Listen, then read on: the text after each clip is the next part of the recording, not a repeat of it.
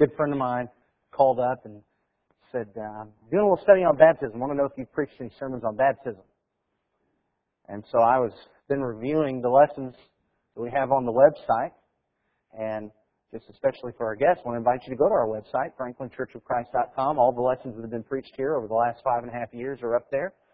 And you can find those in articles. And so I invite you to take a look at that. But was looking through it and discovered that about 3 years ago, I preached a lesson entitled, What Baptism Does Not Do. And we learned that baptism doesn't save us all by itself, and it doesn't replace faith and repentance and confession. And we talked about the fact that baptism doesn't stop suffering, and it doesn't give us a license to sin, and it doesn't remove temptation. And we learned all these things that baptism doesn't do. And so then I started looking for when I preached a lesson to give the other side of it, what baptism does. I realized I never did do that.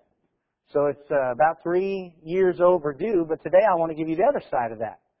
What baptism actually does. And there are a lot of things that baptism doesn't do. But we need to keep in mind that the Bible does tell us that the baptism really does do some things for us. And this is one of the most hotly contested and debated issues from the Scripture. It's really quite surprising because the Bible says several things, and as far as I'm concerned, what the Bible demonstrates is pretty clear, almost unarguable, and it amazes me the number of arguments and discussions that come up around baptism. And in the modern religious world, baptism is often called important, and yet it's still considered extra. Really, in the modern religious world, for the most part, baptism is a nice thing to do. It's a good thing to do. It's something that everybody ought to do, but really it's just an extra thing to do. It doesn't really have anything to do with your salvation. It's not necessary. It's not essential. If you went through your whole life without being baptized, that would be okay, as far as the modern religious world is concerned. What I want to share with you is as we look through the New Testament, it says some pretty strong things about baptism and what baptism really does accomplish. And by the time we're done, I'll just leave it up to you whether you realize that it's just something extra or is it something essential. And I think that we'll all come to the same conclusion by the time that we're done. Now, before we get into the things that the Bible says, let me point out to you that when I'm saying baptism throughout this lesson, I'm not just talking about getting under the water. I'm not just talking about being immersed for just any reason. The word baptism really just means immersion. That's what it literally means, immersion. And so it's possible that we could use that word, baptism, and mean any and all kinds of things. But when we talk about baptism from a biblical perspective, from what the New Testament talks about, within that context, we're not talking about just being under the water for any reason. We're not talking about taking a swim. We're not talking about taking a bath. We're not talking about just being pushed under the water, even for just any religious reason. We're talking about a faith-filled response to what God says in order to accomplish the things that God said baptism is supposed to do. And that's what I want to share with you this morning. What did God say baptism accomplishes? And what should we be striving to accomplish through God's Word when we respond in baptism? Before we look at that, would you bow with me in prayer, please? Almighty God and Father in heaven, we love you and we praise you because you are the awesome God. And we're so thankful for your Son who has died for us so that our sins might be removed. And we're thankful for your Word. And no doubt there are numerous things that we continue to study. There are things that we're often confused about. But we're thankful, Father, that you've given us a clear path for how to come to you and become one of your children. Help us not to argue against your word, but help us just to be open to what your word says so that we might know how to be your child, so that we might be forgiven and saved, so that we might be in your Son, Jesus, and his death might help us and save us. We're thankful, Father, for your love, and we ask that you help us to love you. Forgive us, Father, because we need it. And we're so thankful that you condescend to take our sins away from us. Help us to overcome the tempter. Help us not just to enter Christ, but to live in Christ. We love you so much, Father, and we thank you for loving us. Through your Son, we pray. Amen. Now, what does baptism do? The very first thing I think that we need to recognize is that baptism brings us into Christ. Look in Galatians chapter 3. In Galatians chapter 3, and beginning at, verse 27. In Galatians chapter 3, beginning at verse 27, the scripture there says, For as many of you as were baptized into Christ Jesus have put on Christ. There is neither Jew nor Greek, there is neither slave nor free, there is no male and female, for you are all one in Christ Jesus. And if you are Christ, then you are Abraham's offspring, heirs according to the promise. What Paul points out in Galatians chapter 3 is that God made a promise to Abraham. And of course for us now, it's been about 2,500 years ago, 3,500 years ago. He made this promise to Abraham and said that there would be a blessing for all nations through his seed. That blessing came through Jesus Christ. The promise is that through Jesus Christ, everyone can be saved. But we have to be in Christ. How do we become heirs of that promise? We become heirs of that promise by being in Christ. How do we get into Christ? Well, this passage says we are baptized into Jesus Christ. We can't be in Christ unless we are baptized into Christ. We can't pray our way into Jesus Christ. We can't attend church our way into Jesus Christ. We can't pay our way into Jesus Christ. We enter Jesus Christ by being baptized into Jesus Christ. Now, here's why this is really important. Look in Ephesians chapter 1. In Ephesians chapter 1, part of this was read as we prepared for the Lord's Supper. Let's look at it again. In Ephesians chapter 1, beginning at verse 3, Paul wrote, this is Ephesians chapter 1 and verse 3, "Blessed be the God and Father of our Lord Jesus Christ, who has blessed us in Christ with every spiritual blessing in the heavenly places." Do you want spiritual blessing? Do you want every spiritual blessing? Every spiritual blessing only comes on those who are, did you see it? In Christ.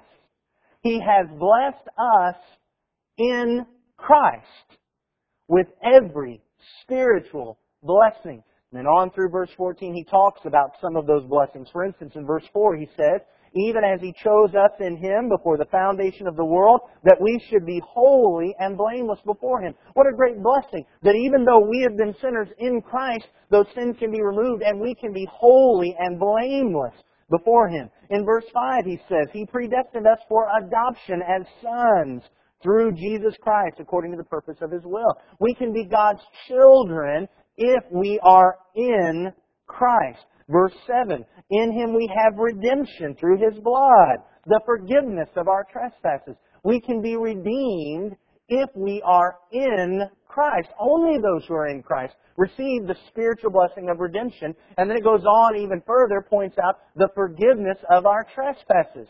We can only have the forgiveness of our trespasses if we are in Christ. And finally, verse 11, notice what it says, "In Him we have obtained an inheritance." In Him we have obtained an inheritance. And as Mark pointed out as we took a look at his preparation for the Lord's Supper, where is that inheritance? For us, that inheritance is in heaven.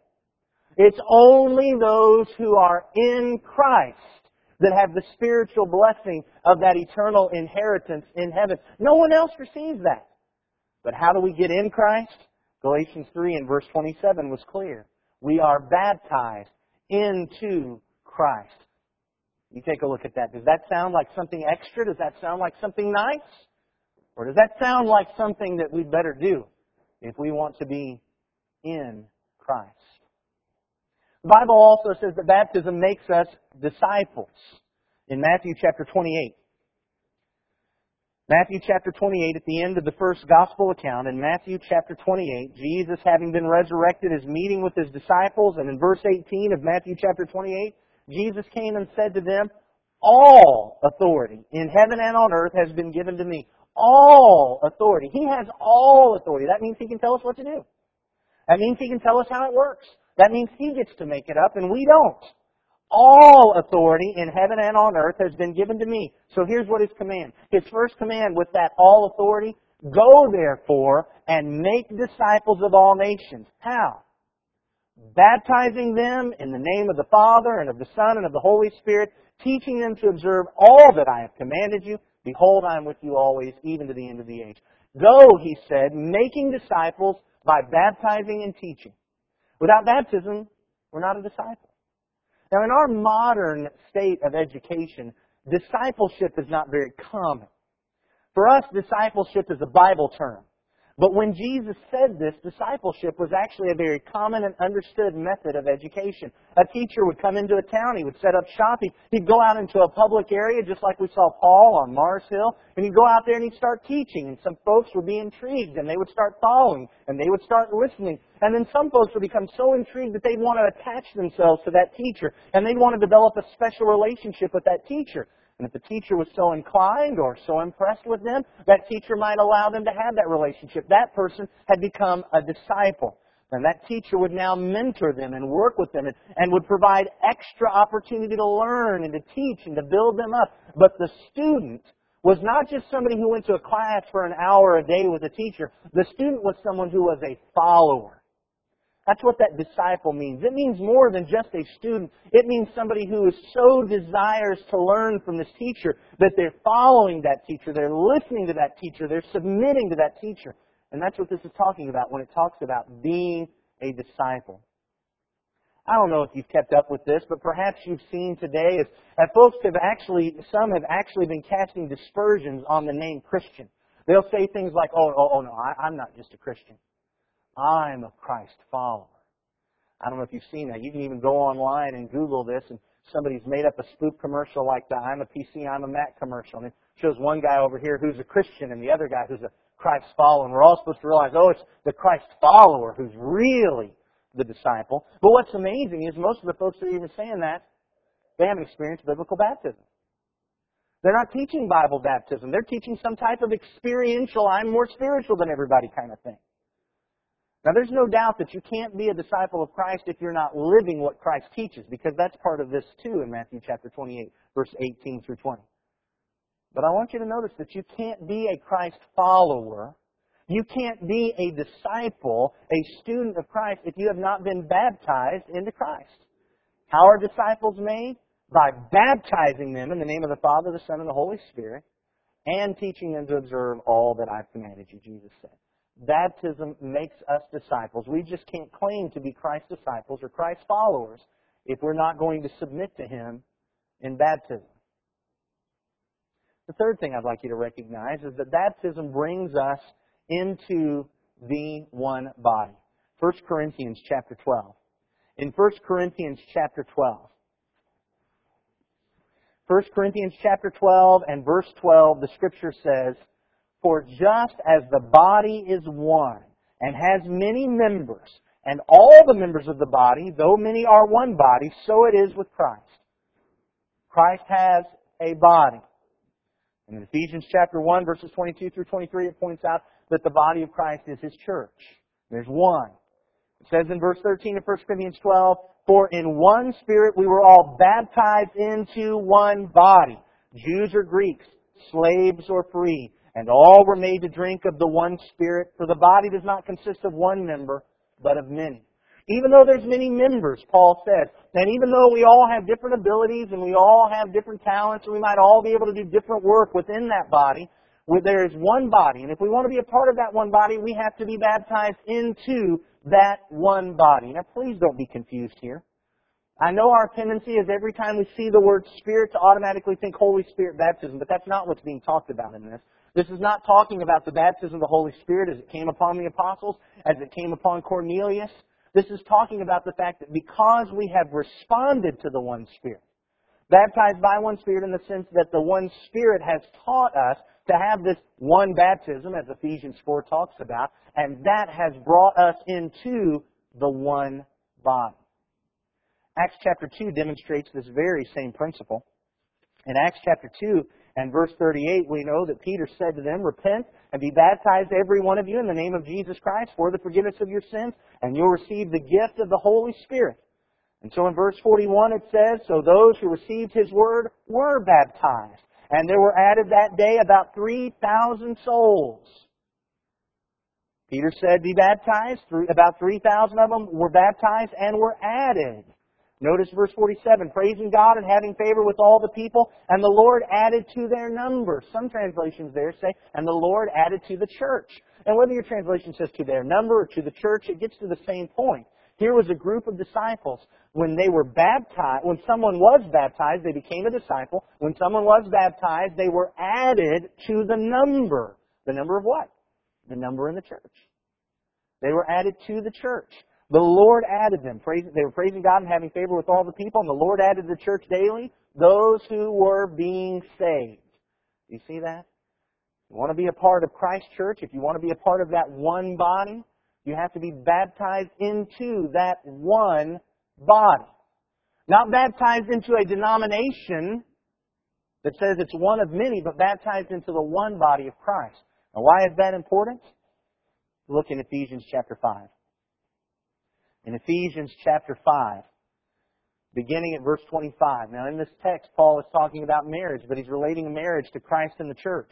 And he says in Ephesians chapter 5 and verse 25, "Husbands, love your wives as Christ loved the church and gave himself up for her, that he might sanctify her, having cleansed her by the washing of water with the word, so that he might present the church to himself in splendor, without spot or wrinkle or any such thing, that she might be holy and without blemish." Jesus Christ came in the world to die for everyone, but the only folks for whom that sacrifice is effective are those who are in the church. For those who are in the one body. Only the church is presented to God holy and without blemish and without spot and without wrinkle. Only those in the bride of Christ, in the church of Christ, in Christ's church, however you want to term it based on this passage, only those who have entered the one body are cleansed. And can I also point out to you, isn't it interesting that in verse 26, he says, having cleansed her by the washing of water with the word? Do you see that? By the washing of water? What do you think that water is?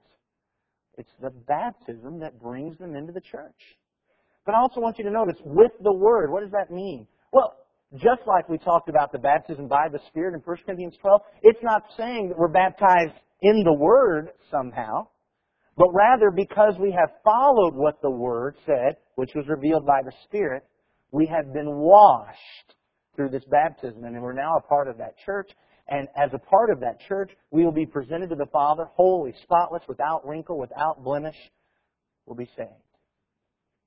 So the baptism brings us into Christ, makes us disciples, brings us into the one body, but it also brings us into Christ's death. Baptism brings us into Christ's death. Chapter 6. Romans chapter 6 and verse 3. Romans chapter 6 and verse 3 says, "Do you not know that all of us who have been baptized into Christ," remember we learned that from Galatians 3:27, "all of you who have been baptized into Christ Jesus were baptized into His death." We're baptized into Christ Jesus, we are baptized into His death. Colossians chapter 2 tells us something very similar.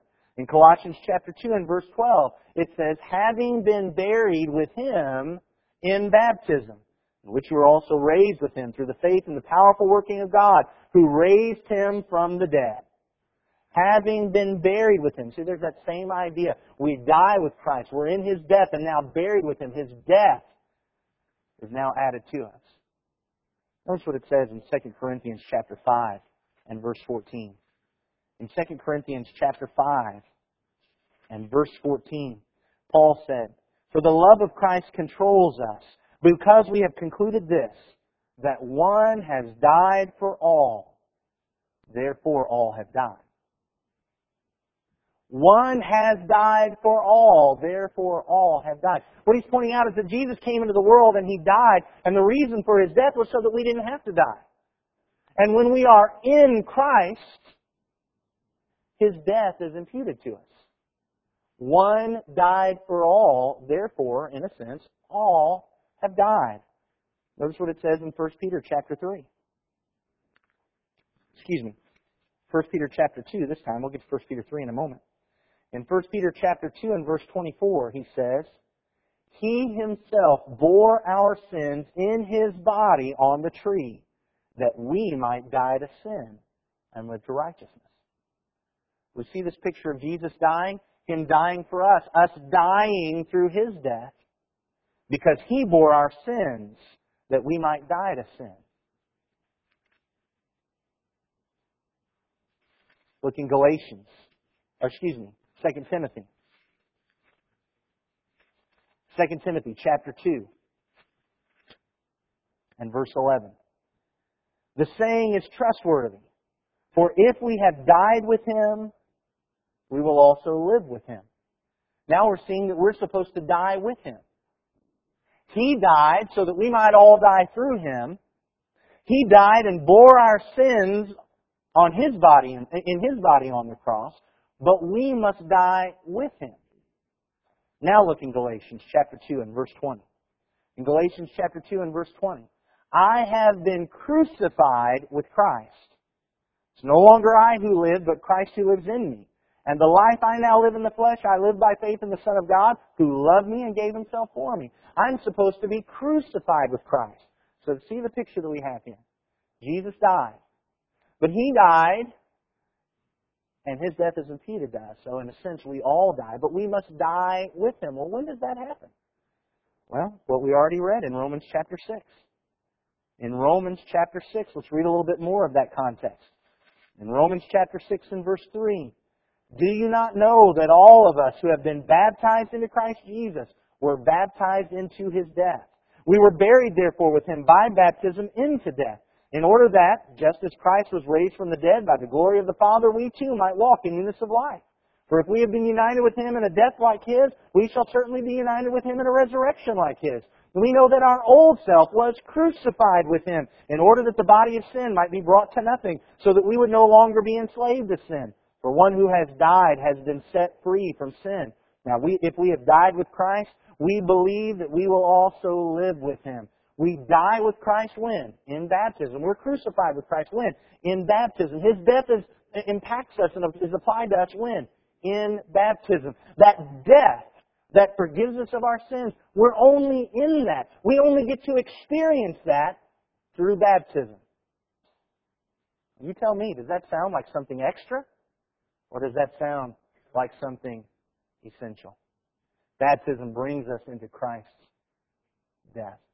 Baptism grants us forgiveness. Acts chapter 2 and verse 38. Acts chapter 2 and verse 38. The scripture there says, and Peter said to them, repent and be baptized, every one of you, in the name of Jesus Christ. Why? For the forgiveness of your sins. Baptized for the forgiveness of your sins. Now to me that seems very clear, but some folks in our modern religious world will say, oh, now wait a minute. Wait a minute, that for there doesn't mean in order to receive the forgiveness of sins. That for means because you have received the forgiveness of sins. I mean, we've all been in the post office, and we've all seen the wanted poster, and that wanted poster says, wanted for murder. Are they saying they want somebody in order to commit murder, or are they saying they want somebody because they committed murder? Oh, it's because. Well, see, that's what Peter's saying there. You need to be baptized because your sins have been forgiven. Well, the problem with that is, it's just not true. The problem is, the word that is translated there, the Greek word, eis, always means toward, unto. So we're making an argument based on an English word and how we sometimes use it today, but that's not the word Peter used. Peter used the word in order to. But I don't know Greek that well, and probably very few of us here know Greek that well. We just have to trust somebody to tell us that. Let me show you another passage, though, that teaches the same thing. In Acts chapter 22 and verse 16. In Acts chapter 22 and verse 16, Ananias had come to Saul, who had been persecuting the Christians. Saul had been praying for 3 days.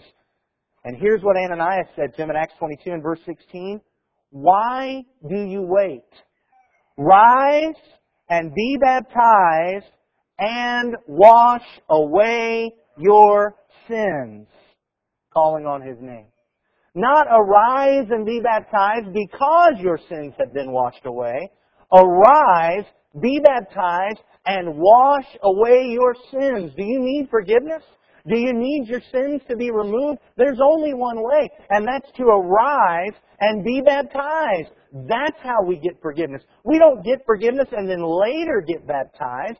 We arise and are baptized, and through that our sins are washed away. Baptism forgives us. Now you tell me, does that sound like something extra? Or does that sound like something essential? The Scripture points out That we're baptized into Christ, we're baptized into His body, we're made disciples.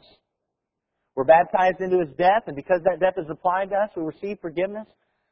And what that means is baptism also gives us life. In fact, we'll take a look at the very passages that told us that we die in baptism. And notice that it says we're raised in life. In Romans chapter 6 again. Romans chapter 6. We read verse 3 where it says we're baptized into His death. Notice verse 4. We were buried therefore with Him by baptism into death, in order that just as Christ was raised from the dead by the glory of the Father, we too might walk in newness of life. Because we were dead in our sins, we are buried with Christ, and through that we die to our sins. And when we come up out of that watery grave, we are raised to walk in newness of life. Colossians chapter 2. Colossians chapter 2 and verse 12 told us that we're buried with Him. Notice what it says in verse 13. Colossians 2 and verse 13. And you who were dead in your trespasses and the uncircumcision of your flesh, God made alive together with Him, having forgiven us all our trespasses. Because we are forgiven, we are made alive in Christ. Dead to sin, alive to God. When does that happen? We don't pray that to happen. We don't go to church and that happens. We don't put money in the collection plate and that happens. We don't take the Lord's Supper and that happens. It says we're buried with Him in baptism. That's when that happens. What does the Bible tell us that baptism does? Baptism brings us into Christ. Baptism makes us disciples. Baptism brings us into the one body. Baptism gets us into Christ's death. And when that death is applied, baptism brings us forgiveness. And because we are forgiven, baptism gives us life. And so we conclude that baptism saves us. I remember when I was in college, I may have shared this story with some of you before. I may even use it in a sermon. I don't remember. I remember when I was in college, I was working at a furniture store in Florence, Alabama. I was talking with a coworker, and we were arguing about baptism. And she just finally looked at me and said, "You know, Edwin, it just seems to me that if baptism saved us, you think God would have said that in the Bible at least once." And I said, "You know, I think you might be right." And perhaps you are just like this good friend of mine. And you're saying, "I've seen all this, but I still just think that if baptism saved us, the Bible ought to say that at least once." Unfortunately, a customer walked in right after she said that. And so I wrote down on a sheet of paper 1 Peter chapter 3 and verse 21. And I handed it to her. I said, "Go home and read this and let's talk about it tomorrow." Sadly, she folded up that sheet of paper, handed it back to me, and said, "I'm happy where I am." But let's read this passage so you can see what she didn't read. 1 Peter chapter 3, verse 21. Baptism, which corresponds to this, now saves you.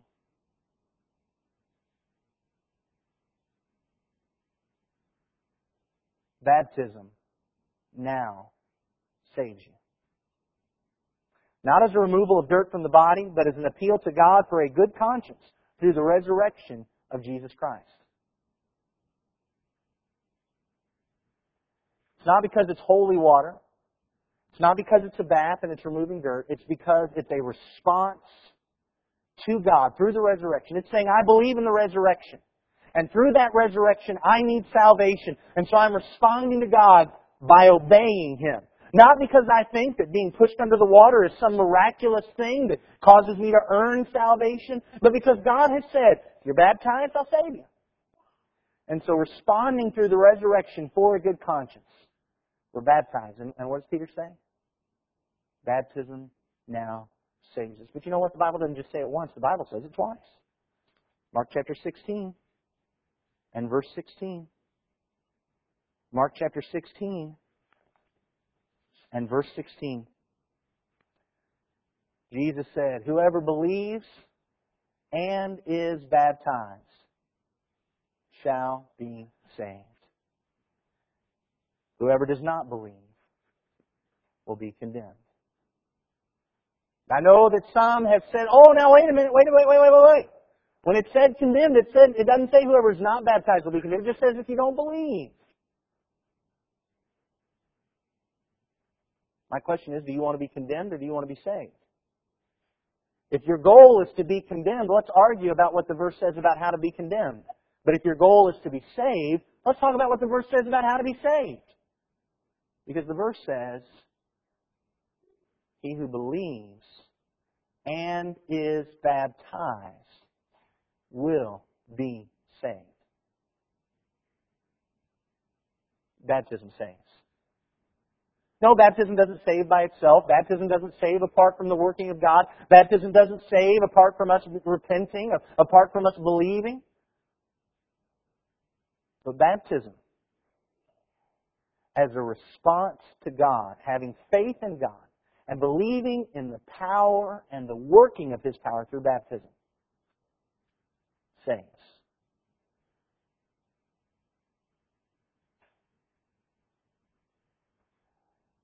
But we need to make one thing perfectly clear. As we started off, this is not just an issue of I've been dunked under the water at some time. This is a baptism that has faith in the working of God.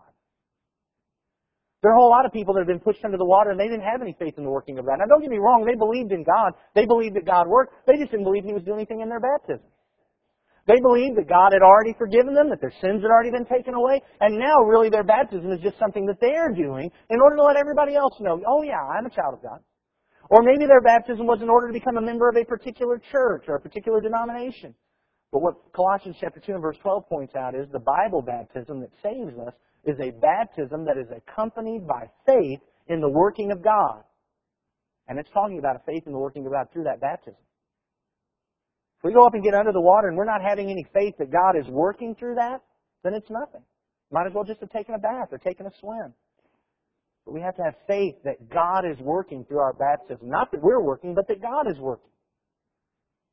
It's a baptism in order to receive the remission of sins. Not a baptism because we received it, but a baptism in order to receive it. A baptism to enter Christ. Not a baptism because we've entered Christ, but a baptism in order to enter Christ. A baptism in order to die with Christ and be a part of His death. Not because we died with Christ or because we've already received His death, but in order to receive and enter that death. So the question for you this morning is, have I entered Christ? Have you entered Christ? Are you one of His disciples? Have you become a part of His one body? Have you entered His death? Received forgiveness? Been given new life? Have you been saved by Christ? The question can be answered. Have you been baptized in order to do those things? With faith in the working of the power of God.